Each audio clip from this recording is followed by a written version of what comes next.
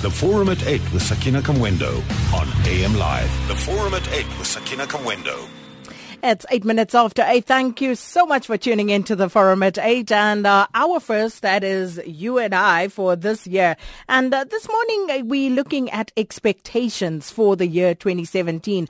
Now, many South Africans would describe 2016 as a very difficult year, both on the political and economic fronts. Unemployment figures worsened, food prices skyrocketed, amongst many other issues. And so this morning, we want to hear from you. What is on your list of expectations for 2017? It can be social, political, economic, whatever it is. Tell us what your expectations are. The number to dial 0891 104 208, and you can SMS us on 34701, tweet or Facebook AM Live on SAFM or at Sakina Kamwendo, and we're still using that hashtag AM Live. Now joining us for the discussion, Chief Economist at Pan-African Capital, Dr. Iraj Abedian. Thanks for your time this morning. Good morning, Sakina, and good morning to the listeners, and the best of 2017. And to you. We also have a motivational speaker and political analyst at Serve Leadership Development Institute, Jock Matthew Agai. Thanks for your time as well. Good morning, Sakina, and good morning to your listeners, and a Happy New Year. Well, thank you so much. And to everybody who is listening, I hope 2017 actually delivers, turns out to be everything that you hope it will be. So let's just start by asking the panelists, Dr. Abedian, what are your expectations for 2017? What's top of your list? I think top of my list is surprises. Most of them negative surprises. Number two, heightened uncertainty. Uncertainty is part of socioeconomic life, but this extreme, mostly leadership-driven uncertainty is what we're going to experience across the globe, including our own land. And the third one, as a result of it, extreme volatility. We had, over the past few years, a great deal of volatility, but now we're going to go to a different scale because of the key unknowns in the political leadership on the stage in North America, Europe, Asia, Middle East. And finally, a decent socio-political tension and risk. Again, because we have divided societies, societies that once upon a time we thought they are united, be it United Kingdom, United States, United Europe. They have proven to be deeply divided. So those are the top four on my list. And Mr. Agai, what would be on the top of your list? I think politically it's going to be interesting in South Africa, particularly the developments of what will happen on the ANC succession debate. The second thing is that there will be numerous activities that will transpire in Africa, particularly places like Congo and other countries in Africa whereby we are expecting elections to be conducted. Also, the idea of the Faith Must Fall campaign, I'm sure it's going to take a new undertone this year. And the issue of race, we cannot do without that. There will be a lot of mistakes, but at the same time, we will learn so that next time we will see how to implement issues related to race. I would just say, particularly the Parliament, I think this is an opportunity like this year. If a law can be passed against this thing, racism, these are the major issues that I think will be relevant this year. And we're also joined now by Hassen Logart, who's a social commentator. Hassen, thanks for joining us this morning. And what are your key expectations for 2017? Well, Sakina, for years, people have been saying that civil society will become an oppositional force in our politics. Now, with the fracas in COSATU and its own efforts to redefine its role, tensions inside the ANC, I think that civil society is poised to play a bigger role in our society, given the marches around Pravin Gordhan, around Kwesi, and all the civil society new campaigns. There's an issue there. So for me, one big actor would be how a more autonomous civil society begins to play an oppositional role to established power. But of course, with that, there are dangers in that we are looking at the president and the state security agencies being fingered for helping to form opposition unions, which is reminiscent of the old apartheid times when Buthelezi and the apartheid regime tried to form UNISA in opposition to COSATU and others. So clearly, that is one area. But I have already begun to touch on the second one, was about the role of state institutions, state intelligence and state security agencies generally playing a role in the body politic, because there they are involved in forming oppositional groups, they're monitoring the actions of civil society groups. Clearly, they're not keeping the citizens safe, they're keeping leaders or some leaders safe. So the whole role of the state agencies will be more pronounced during this time. And of course, these are confined or defined by new international actors such as, if you like, Turkey, Russia, the deal that they now made, which seem to have marginalized the United States. So I think an increasing role for international, new international players. But this brings about, my second point, coming back to it about secrecy and fighting the intelligence agencies. This whole nuclear deal with Russia that is on the table, not publicly discussed, is part of the issue that civil society will have to deal with, bringing in international forces, international big players, Trump and others will be involved. So clearly for me, we will have an increased focus around looking at the international politics since Trump will be in power very soon, formally at least. So let me read some of what our listeners' expectations are for 2017, not too different from your own. Simlindile says, I expect the Hawks and the NPA to be truly independent this year and not lackeys of the president. Unati Grootboom says, I'm expecting the ANC to shut up and deliver to the poor. John Tane says, the year of truth. It's about time the ANC's elective conference of division, factionalism and battling for the gravy train, I suppose that comes to an end. Pora Manoto says, this is going to be a watershed year, legally and politically. JZ783, NPA, IPID, Hawks, ANC conferences, wait and see. And we've already seen the impact that has had on our economic situation in South Africa. And Dr. Abedian, you did talk about, the heightened uncertainty, the political risk that we do face. So just from what the listeners' expectations are, do you think that we will see the role of state institutions change during 2017 because it was a mess in 2016? Absolutely. It is not going to be an event. It's going to be a process. It's taken about 10 years to basically decimate these institutions, populate them with inappropriate, under-skilled, and unsuitable individuals. It will take a few years to cleanse them and to put them back to where the Constitution is intended to have them. Will 2017 be a turning point? We all hope so, and it all depends on the key elective Congress of December 2017 for the ANC. And in the run-up to that, my expectation there will be a lot of surprises, a lot of uncertainty, a lot of tension, and because we have a dominant party that is at war with itself, both ethically, politically, and organizationally. So it's very difficult to expect that suddenly a silver bullet will arise and Hawks and SARS and all the other agencies that they mentioned will be cleansed and converted. It will be a tough process of reestablishing them. And, it's all good and well for the political elite, for those who are economically insulated. But what about the poor? What about those jobs numbers? Where are the jobs going to come from? How is the economic growth going to come about? Bebe King says, economically, I foresee a recession towards the end of the year. Politically, there will be more backstabbings. Do you agree that the economic forecast is still that tenuous that we could move into a recession?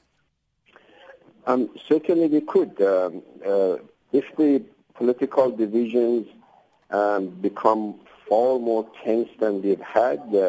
Remember, in the run-up to the local elections, we have the number of killings at the local, mostly KZN and some in Eastern Cape. But if the national divisions become far more pronounced, the political attention, the cabinet and political leadership can completely veer off from the economy and get into the politics of it. And of course, the economy, which is subjected to this level of political instability, does run into recessionary phase. And bearing in mind that not only South Africa, but globally, we have also very unfavorable economic conditions, both in the East and in the West. And just coming to those economic conditions, but, the political aspect of it, and with a Donald Trump presidency in the offing, at Moya Manala says, ascendancy of Trump will redefine our body politic globally and locally. The ANC at a crossroads with itself, either Cyril or death. Has it come to that, Mr. Agai? You see, the coming of Mr. Trump will actually redefine certain things within the African politics. I think he is a man that is very, very straight to the point. What will happen is that, you see, our dependence on issues of aid and where our politics is being influenced by foreign influences, it seems with the coming of Trump, there will be reduction in this kind of influences, and as a result, it is likely that African politics might take a new tone, whereby Africans will fully be involved in the decision making regarding who actually this thing governs them. And I also think that in terms of trade, it seems like Trump is very, very clear on the issue of what Americans will benefit first. It will also be able to help African leaders to sit down and probably see also when we trade with America, what is our own benefit. So I think it will actually change the system of governance as well as trade interrelations between Africa and as well as America. But what would make you think that? Why would that happen? Trump seems very, very clear on the issue of influencing local politics. You could take an example of what happened in Syria. I think Trump is of the opinion that Syrians should be allowed to make a choice of what they actually want, and foreign influences should not influence the nature of governance in Syria. And it's the same. It is likely that the same system could be applied within Africa. And it's been speculated during the campaign period that a lot of things have been said by Trump, which many see that it may be against Africans. But I've seen in the new cabinet that he's forming, quite a number of people are involved that have good relations with different Africans, and including African Americans. So because of that, it is likely that a trade system and even local governance can actually change within Africa. Hassen Logart, what's your take on that? What does a Trump presidency actually hold for Africa in particular? And do you think that things will change much as a result of his presidency? Yeah, I wanted to just touch briefly on the increased impoverization of people has turned on a greater organization and an effort to reorganize. So we're having the new union formation that may be launched in March, where Zelensky, Mavavi and others are involved. It signals a great response to years of kind of condoning the ANC's neoliberal economic policy. So I think in a way, the economic pressures has forced many in civil society to start putting their heads together to avoid the luxury of differing unnecessarily, without principle. So I think there's a link. The increased marginalization of poor people in the discourse has forced them to work together. So greater discussion with mining communities, with NGOs, with unions is probably in the offing. Regarding Donald Trump, I think that I often quote an Iranian friend who said, when America is looking inwards, at their own problems, it's a good chance for the other country to have some peace and reflect on what they have to be doing. So I guess in a way, it may be good for us if we can get a greater assertive sub-regional economic social solidarity relationship with SADC, a more equitable one, not just where elites continue to loot the resources of Africa. So, if we can get that vision going in this time while America is looking at its own problems, it may be very good for Africa, but I doubt our leaders are up to it. And just going back to the labor movement there and where they find themselves at this particular point in time, no real new players except for perhaps new formation under new names, but same actors. So why should we expect anything different on that front? Yeah, I mean, Sakina, you raise a useful point. The one difference is that when Vavi and others were in COSATU from 2010 onward, they were trying to return to the masses, back to basics, and every move of trying to build coalitions with NGOs, with other social movements, was met with suspicion by the ANC. Given that umbilical cord has been broken, the possibility is now for an independent formation to think anew, out of the box, out of the confines of the history of the ANC and how we did things, augurs well. But, it's not only one side organizing. I mean, there are very progressive voices inside the Communist Party now, asking for greater autonomy, probably asking whether they should go on their own. It looks like the debates are far more real now, given that the ANC is a limping danger before the next elections. So we have the pressure of a changing international context, but also the 2 years or so before elections, and with ANC receiving some bruising, the context is different, and people are beginning to smell some blood. So the renewals inside the ANC, inside COSATU and others, is just good for democracy, and I think that let's see how it plays out. But the biggest new actors are those outside the ANC.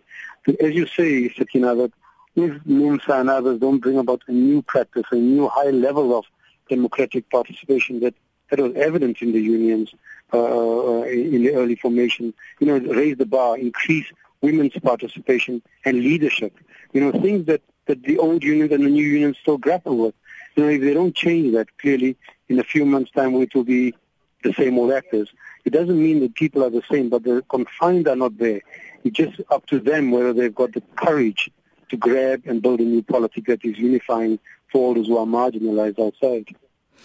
We're also hearing increased rumblings around the crisis around the validity of the pre-94 settlement, which hasn't for most people delivered on the initial promises, and people voicing their disgruntlement around this right now. Dr. Abedian, how do you foresee that impacting developments this year? I think that to me is, again, a domestic manifestation of another expectation that people had from globalization. They had expectations from all kinds of super cycle of growth in the United States, in Europe, everywhere. So where people do not see the benefit of economic growth, political stability, economic integration globally, they begin to question the initial assumptions. And back in 1994, the assumption was that the political leadership will remain focused on the so-called and actual legacies of apartheid, which was severe and widespread and required 2-3 generations to get rid of them. Instead, very quickly the political leadership changed tack, so to speak, and its focus became on self-enrichment and power and all that. So the society feeling that they've been cheated.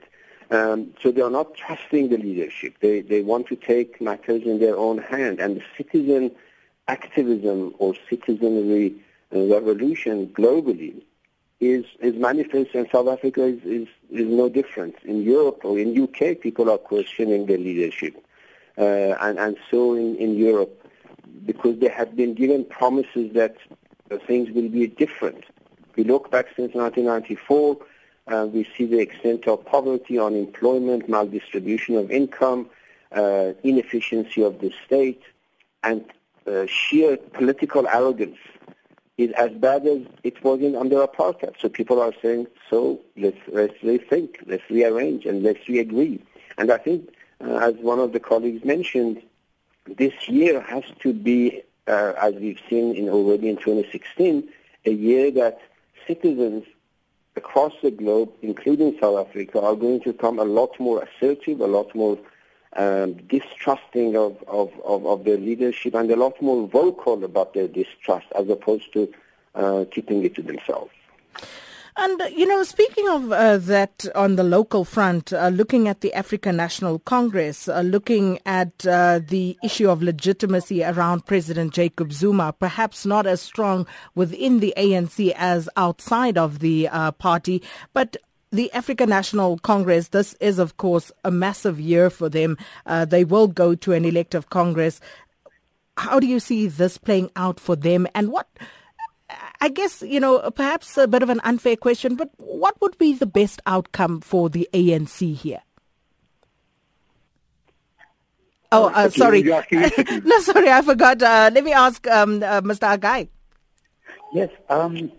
You see, the ANC has learned a lot last year, even though there are no clear changes that have been made, because what the majority of people are expecting is not really what has happened.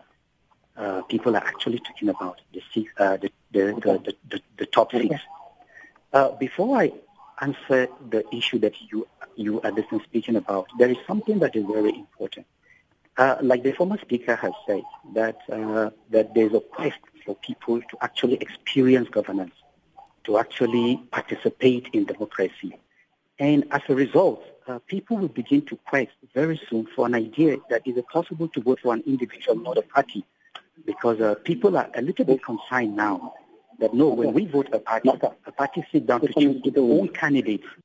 A number of people are dissatisfied with that. Now, on the succession debate, which is actually very, very, very important, the issue has already been politicized, leading to unheard voices that are dividing the ANC. I'm sure that the major names in the ANC now, it has to do with Mam Dlamini Zuma and Mr. Cyril Ramaphosa. If the ANC did not handle the debate carefully, if the debate is not handled well carefully, and if the succession is not made carefully, it is possible that some people have been speculating that it may lead to division of the ANC. But what does that mean? How do they handle it carefully? Yes. You see, it can be denied. But I'm telling you that the truth is that there is no way you will say that tribal politics or ethnic politics is not involved in the ANC at the moment. And there are people that are agitating that no, the coming of Nkosana in Dlamini Zuma is the promotion of the Zulumization of South African governance. They feel like an idea of saying that a minority tribe, the so-called minority tribe, in which Mr. Cyril Ramaphosa belongs, they feel that it's not right for such a tribe to rule the country. And the second factor is that the whole idea of ethnicity in the ANC is that since if it also a person has ruled South Africa, Mandela, after Mandela in Mbeki, now is the turn of the Zulu, so it has to be after Zuma, then a Zulu person has to rule, be it a man or a woman. Now, it can be denied, but it plays a role in this, and people know this very well. Now, okay, I'm gonna pause you there because we'll come back to this after the news break. We'll also take some calls. What are your expectations for 2017? It's the moment you've all been waiting for. The Forum at 8 with Sakina Kamwendo on AM Live. The Forum at 8 with Sakina Kamwendo. And thank you so much for tuning in to the Forum at 8 this morning. We're talking about your expectations for 2017. And joining us for the discussion is Dr. Iraj Abedian, Jock, Matthew Agai, as well as Hassen Logart. But I want to hear from you. What are your expectations politically, socially, economically? It doesn't really matter. What do you expect to take place in 2017? Thabo says, I bring a positive attitude to 2017, and I hope most of us do. It's the least we can do to carry us through. Debza Ian Mashego says, I expect the EFF to grow its membership and the ANC to be divided even more in 2017. Revolutionary at Common Man 18 says, the Trump administration will test nations' loyalties to China, including South Africa and Germany. Will be more isolated in Europe, and also especially Germany will be more isolated, especially if Merkel wins another term in office. There will be a rise of nationalist parties in Europe, and as we know, Germany is going to elections this year. France is going to elections amongst other countries. So it's going to be interesting to see what those outcomes are there. And then just a few others before I go to the lines as well. At Mungeka, Kenneth says, I expect the ANC to rise above the factional groups by electing outside popularized names to avoid another strategic opposition. And the Don Dada says, economically, I expect anti-corruption. Politically, Zuma and Peter Mutharika must resign. And socially, I expect more jobs. And Ayaka says, I'm expecting the EFF to shake Parliament more and more, and we want a corrupt-free government. Okay, let me just take some calls, and then I'll get our panelists to weigh in. And if you still had some lingering comments that you wanted to make before the news break, feel free to add them when we are answering these questions or comments from our listeners. Mtandeki in Kroonstad, good morning to you. Hi, good morning, Sakin, and compliment to the new year and to your guests and listeners as well. Thank you, and all the same to you. Sakina, there are two things I want to raise outrightly. The first one is that I wish that our highest parliament must firmly uphold the rules in its application, regardless who the person is, especially how we saw our parliament was so disgraced many a times. I'll definitely hold on that particular view strongly. But last one, Sakina, I want to raise is in relation to some of the so-called expectations raised by your guest there. You can read, they provoke discussions, and my view is that at this point in time, they are having most of the focus in negative expectations as outcomes. I'm therefore of the view that when we deal with matters like ANC is clearly open to deal with challenges, but dealing with trade union challenges, as Logart has said, I know him very well, I'm of the view that these matters, as we are soberly applying our minds, must all these expectations add to the building of a positive country, not negative mindset, because some of them is really preoccupied with the ANC politics.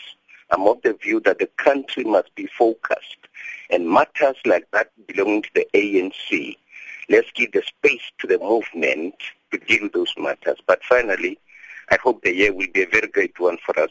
So let me just ask, does that mean that nobody else should weigh in, have an opinion on what happens within the African National Congress? An opinion and expectation are two different matters. And therefore, when you raise expectations, that expectation, my view, should have a positive outcome. But once you present expectation which a negative connotation, that's where the big challenge is. Okay, that's Mtandeki in Kroonstad. Chris in Durban, what are your expectations? Second-hand guess. The first one is really to deal with the issues of leadership, which I think a lot of people have spoken about. And I hope and pray that we stop this big man politics. For an example, Hassan has mentioned Zazi about 6 or 7 times just in this topic. So the moment that we start reducing leadership to particular individuals, that's where we really divide ourselves. And that, for me, I think is the start of our biggest problems. We know what big man politics has done to a lot of African countries. It has led to wars. And so I think we need to stop there and also admit that we have a serious crisis of and in leadership in South Africa. But the second one, which is most important, is for us to deal with the crisis in education, both at basic level as well as at higher level.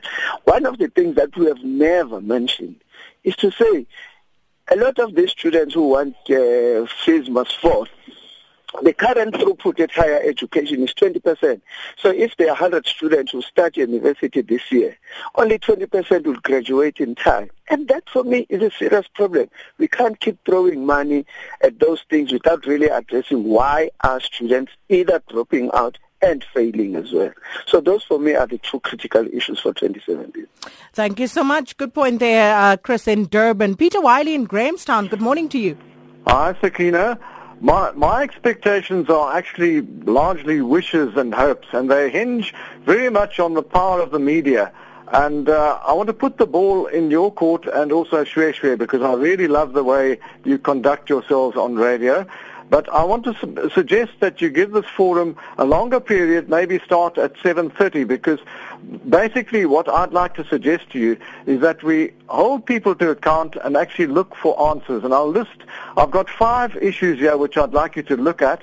You have already agreed with me earlier, or later last year, I should say, on the land issue, that we're going to look at a period of time to look at how to solve this land issue, because we continually revert to it. Gugile and Quinty made some pretty sound statements this morning on the land issue. Then there's security. The police accepted my proposal. I don't think you've actually looked at that, and RSG has actually interviewed me on that one. The third one is improvement in political maturity and education, in the way that I feel people should really be educated in what qualities we really need in a leader, so that they cannot just foist a leader upon us who's going to run this country down the wrong road. Fourthly, education. We should be looking at what South African Democratic Teachers Union is doing to this country, and we should bring in the opposition parties and see if there's an option to this. It even affects our rugby team. The Springbok rugby team would be doing far better if those teachers gave more time after hours and even in hours to coaching rugby, instead of making all sorts of excuses. Fifthly, road safety. I'm going to give a proposal to our Minister of Transport about road safety, and we really need to stop talking every year when it comes to a major celebration like Christmas or New Year. We are going to have zero tolerance. We need to take some practical, low-cost, sound measures and bring in the public to actually embrace road safety, because it cannot go on the way it is. Those are the issues. My name is spelled W-Y-L-I-E. It is not rocket science to find me. If the other listeners approve of what I've said, please contact me. And thank you, Sakina. Let's have a longer period and look for answers on the radio, because the media is powerful. Well, thank you, Peter Wiley in Grahamstown. Bonagele in Cape Town, good morning. A very good morning and compliments of the new season, SK. All the best to you, Bonagele. Nice talking to you once again, 2017. Look, it's not too late for the president of this country, Jacob Zuma, to step down, to say, look, what he said is not going to step down. It's not too late for him. That's my suggestion, my advice as well, to say, if he loves this country, he loves this organization that is called African National Congress, to say, look, guys, I'm stepping down as the president of this country and of the ANC as well. And for Saudi Mutsoneng, he must be fired. The way he ruled, or he was ruling, the way he was doing things at that SABC, he must just be fired. Thank you very much. Thank you so much, Bonagele, and all the best to you this year. Let me read some of the SMSs. Mpo says, we hope for change, but I fear it will be same old, same old. Opposition parties taking President Zuma to court to get him to do the right thing. This one says, school registration is still an issue, and as a parent, I'm struggling to get my child into school. Hopefully, these are some of the things that will change. This one says, will South Africa finally implement the measures that will bring our road safety in line with a country like Australia, for example, in 2017. Peter Wiley also raises that issue. This one says, I expect love love and more love, giving all year long. And another one says civil society and courts will force the NPA to charge Zuma. The Hawks boss and Cloudy will be fired. Other parastatals will also be investigated. Galweni says, I think rural people will be trained to produce their own food in 2017. This one says, unless Jesus Christ comes soon to rescue Zuma, the ANC will continue on its demise trajectory. Khadi says, I wish everyone understands that South Africa belongs to South African nationals. Living in a country does not mean the country belongs to you. And Mary in Pietermaritzburg says, I hope that blacks will start making themselves independent of whites, Indians, Chinese, etc., and start creating their own jobs. That's from Mary in Pietermaritzburg. Okay, let's answer some of those comments and questions there. Look at the expectations raised by our listeners. I want to start with Chris and Peter both raising the issue of education. Now, we know that there is a deep systemic crisis at all levels as far as education is concerned. Significant government resources are being spent on education, but the situation is improving somewhat, but perhaps not at the pace that most South Africans would like to see. What needs to happen there, Hassen Logart? Yeah, Sakina, I must accept such criticism. I'm duly chastised. I only use Ravi's name as a way of a shorthand to try and talk about the new initiatives around NUMSA and others. But quite clearly, if we do deal with individuals, they have to answer a lot more, because Ravi himself spoke about blood on the floor and about Zuma. The same could be said about Malema, their role in helping to bring Zuma to power. So clearly, it is not correct to focus on individuals, but I was just identifying the groupings and saying that the shackles are somehow off, and hopefully some positive things can begin to happen. But, similarly, I want to say, it's not my right to say what should happen in the ANC, but I would like that the Communist Party really remain in alliance if they want to with the ANC, but to stand on their own ticket. So then they can say, we've managed to secure 30% of the vote, 20% of the vote, let's be in an alliance. At present, no one seems to know what their power is, and therefore it weakens the left, it weakens the power of the poor. So really, I'm not wedded on being opposed to one group or the other. But, if all these initiatives really live to their full potential, theoretical, political, and their programs, clearly the advance of the working people and the poor will be on the rise. So that's my wish. As regards education, I do think that the teachers' unions and others have been, in particular subjects, been often harshly criticized, and I think not all of it is misplaced. I've worked for the union myself. I do think that somehow it appears that too much money is spent at the top, and the real programs in schools and the diversity of language choices, the quality of education, the democratic accountability to parents and to learners, all that seems to be wasted. But it's all in the literature, it's all written off, it's all in the, it's all there. And I think that some people coming with easy answers, just simply management. I don't think education should be just about the results. What results are there? Are we making better people? Are the education system producing citizens that can critically relate to others, can grow a livelihood in their own areas? Where is that education? Clearly, I think we've become too results-focused, and as long as the results show that they've got a couple of A's and this is pass rate, so I really think that this discussion is really off topic, that it's too focused at what results are. I speak to people in the law societies and others. They say people have they passed university education, and they can't put together a paragraph or two to write a letter. So clearly, the quality of the system is a problem, and, we need a total rethink and a separate program to even begin to discuss that. Dr. Abedian, let me ask you, you can weigh in on all of that as well, but also the issue of leadership and leadership crises as put out there by Chris and Peter.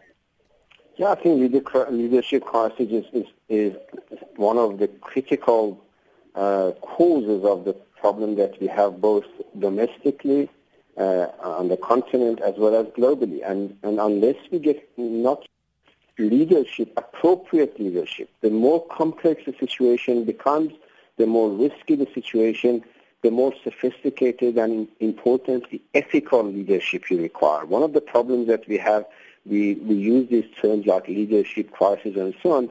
We need to unpack it. There is a problem in my view of ethical leadership who not just in government alone but also in business, even in the some of the sporting and religious organizations. The ethics of service has disappeared. And unless we refocus leadership on the ethical foundation of their office, whether they are in sport, whether they are in religious organization, whether they're in media, whether they're in the cabinet, we're not going to deal with these issues. We have a bizarre situation where people call themselves ministers, but their conduct is anything but ministerial in the sense of servicing the citizens.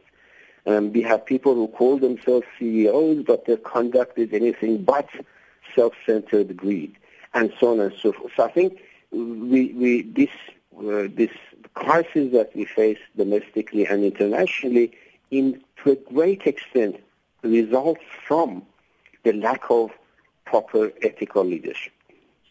And before I move on from that, just looking at that particular issue of ethical leadership, and of course speaks to accountability as well. Who do we blame for a lack of accountability? Do we leave that squarely on the shoulders of leadership? What role do the citizens have to play in this regard? My view, Sakina, is the citizens have every responsibility. We cannot expect that we vote and we just sit down and the rest is left to those who have been elected. Active citizenry, conscious and ethical citizenry is part of the broader leadership issue challenge that we have. As one of the listeners mentioned about the role of the parliament, the way it has degenerated, although in 2016 it got some sort of oxygen, thank God, but it still got a long way to go to fulfill its role as a parliament, as the elected custodians of our democratic constitutional system. But when parliamentarians abdicate their responsibility and they behave in this totally unethical conduct, then citizens need to react to that, citizens need to reorganize and respond to that and do what it takes to refocus institutions of governance in the society along the ethical lines. Well, we're talking about your expectations for 2017. Let's hear from Ismail in Ladysmith. Good morning. Morning to you. Welcome, Ismail. Thank you so much. What are your expectations? Sakina, my expectation, first of all, is Commentator must resign. Or why? Must fall. Because he's so arrogant. When he was on your show or one of the other shows, when the guy asked him what you earn, what he says, oh, it's got nothing to do with you, what I earn. And he stands by firm. He will not let Zuma resign. He is the troublemaker in the ANC. Okay, let me ask you. Yes. So, Commentator is employed by the African National Congress. Yes, so but he's a dictator.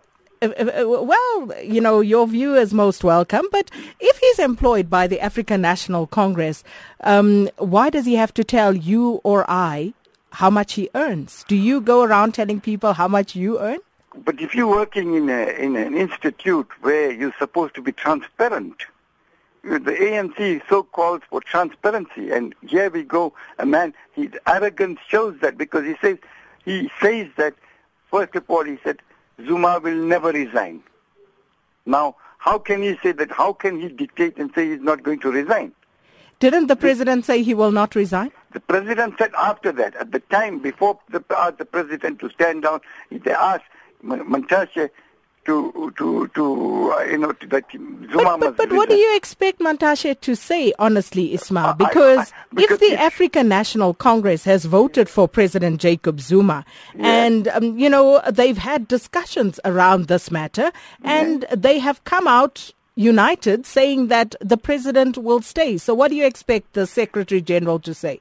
But, the old folks of the organization requested him to resign, right? And he wouldn't resign, not because he don't want, because Montashe, as long as Jacob Zuma is there, his pockets are lined. That's a fact. The person must get out. They must kick him out, as far as I'm concerned, is Montashe, because he holds the ANC and he realizes now that he's catching a hiding. Okay, thank you so much, Ismail and Ladysmith. So, Matthew Agai, does Gwede Mantashe hold that much sway in the African National Congress? And also, please talk to the point that Mthandeki made about Parliament and how Parliament has degenerated. Yeah, I think with the coming of the new parties into the Parliament, a lot of changes have taken place, particularly the EFF. Changes have taken place. And the EFF have been able to voice out whatever they wish publicly, and in the way that they normally do. In terms of results, in terms of filling up results, whereby service delivery are being made, whereby the lives of people are being changed, whereby the poor have food to eat, whereby education rate is being subsidized. That kind of influence is yet to be felt. But that could be understood in the fact that it is just a new party. You see, 2017 stand out unique for some of the parties that have just emerged leaders. I'm talking about particularly the DA and the EFF. Now they are able to govern certain different places. People now wait to see whatever they do in 2017, whatever they do will actually influence their future. Because people will now sit and say, what difference does it make when the ANC were ruling and when you are ruling? So this is an opportunity for the party that have made names last year to be able to emerge as great leaders. And speaking about the Parliament, it's not only the South African Parliament that practices such kind of shenanigans. If you look at some other countries, including Europe and other parts of Africa, the same kind of thing happens. But what the people expect is that, yes, indeed, like the other, my other district colleague has said, Dr. Iraj, that there's a need to have an organized behavior. There is a need to be organized so that what is relevant for the people in the Parliament is not really the fighting. What is relevant for the people is, has their fighting or has their noise or whatever they do, has it changed the life of the poor people? People want to see their lives being changed. And like the other person have just said about the issue of, just if you can permit me to just make a comment about Mr. Gwede Mantashe, like you said, he is working for a political party. And the interest of the political party has to confess, and he can't just resign easily. A lot of things need to be done, but these are the changes that we're talking about that ANC need to sit down. ANC need to sit down and not just make noise and say we will change, we accept responsibility. No, practical decisions have to be made. And those decisions have to lead to what people can see. And that will determine their election rate also in the distant future. And of course, there is so much more to talk about. But I just want to end on this one, and we don't have much time, so each of you will have a minute to weigh in. Last year we had Nkandla and that matter that needed to be settled. And this year we have the state of capture report still looming. So what are your expectations in that regard? Dr. Abedian? I think my expectation is that much like in Kandla report, the Constitutional Court is going to be the ultimate arbiter in this regard, and without a doubt they will pronounce as they did in the Kandla report, and that's a very good thing for South Africa to be confident that its institutions of judiciary is working independently. That's a very good thing. And Hassen Logart, what's your view on that? Yeah, I mean, citizens must continue to organize themselves, put pressure on the Chapter 9 institutions. Some of them are very responsive, like the Human Rights Commission. We don't know what will happen to the public protector. So it's not only Parliament. We need to relive our mandate, take control of these institutions that are supposed to help us. I want to recommend that people watch a video by a very prominent philosopher, Trevor Noah, talking about what South Africa can expect from a Trump presidency, where he compares Trump to an African leader, President Zuma in particular. It's a really incredible comedy and it's good intellectual input as well. So, Trevor Noah. Thanks, Hassen Logart. And Matthew Agai, what's your last word on this? I think our system of education need to change. We need to have an education that will influence our thinking, an education system that will make us be creative, an education system that will make us to meet to the needs of our nation. We get PhDs, we got masters, but we still travel to Europe and be cleaners and be gardeners. We need to develop a system of education that can meet our needs. I think this is vital. When we do that, then the civil society can have peace, and so many other things will take place appropriately. Well, and of course, there are also concerns about crime and citizen safety, serious obstacles for some to doing business in South Africa. And then there are, of course, the more critical macroeconomic challenges, growth in employment and so on and so forth. But let me just end it with a few more comments from our listeners. Panama Paper Trail says, for my party, 2019 is a marathon and we need endurance and legs to keep up with the pace of the youthful Malema, and Musi and Dlamini unfortunately has no stamina. This one from Letabo says, I also think it's Cyril or bust, and Nkosazana did well for herself, but I think people will always link her to Jacob Zuma. Peter Henderson says, those who say that 94 sold them out, would they have preferred an Aleppo scenario with everything burnt and tax base overseas? And Edward Temba says, as a tourist guide, my expectation is to see rhino poaching stop, start my own business and keep my marriage stronger. And Medilale says, government must help Everest Highveld Steel, Score Metal, bring back ISCO Steel for job creation, the year of job creation, 2017. That's what it should be.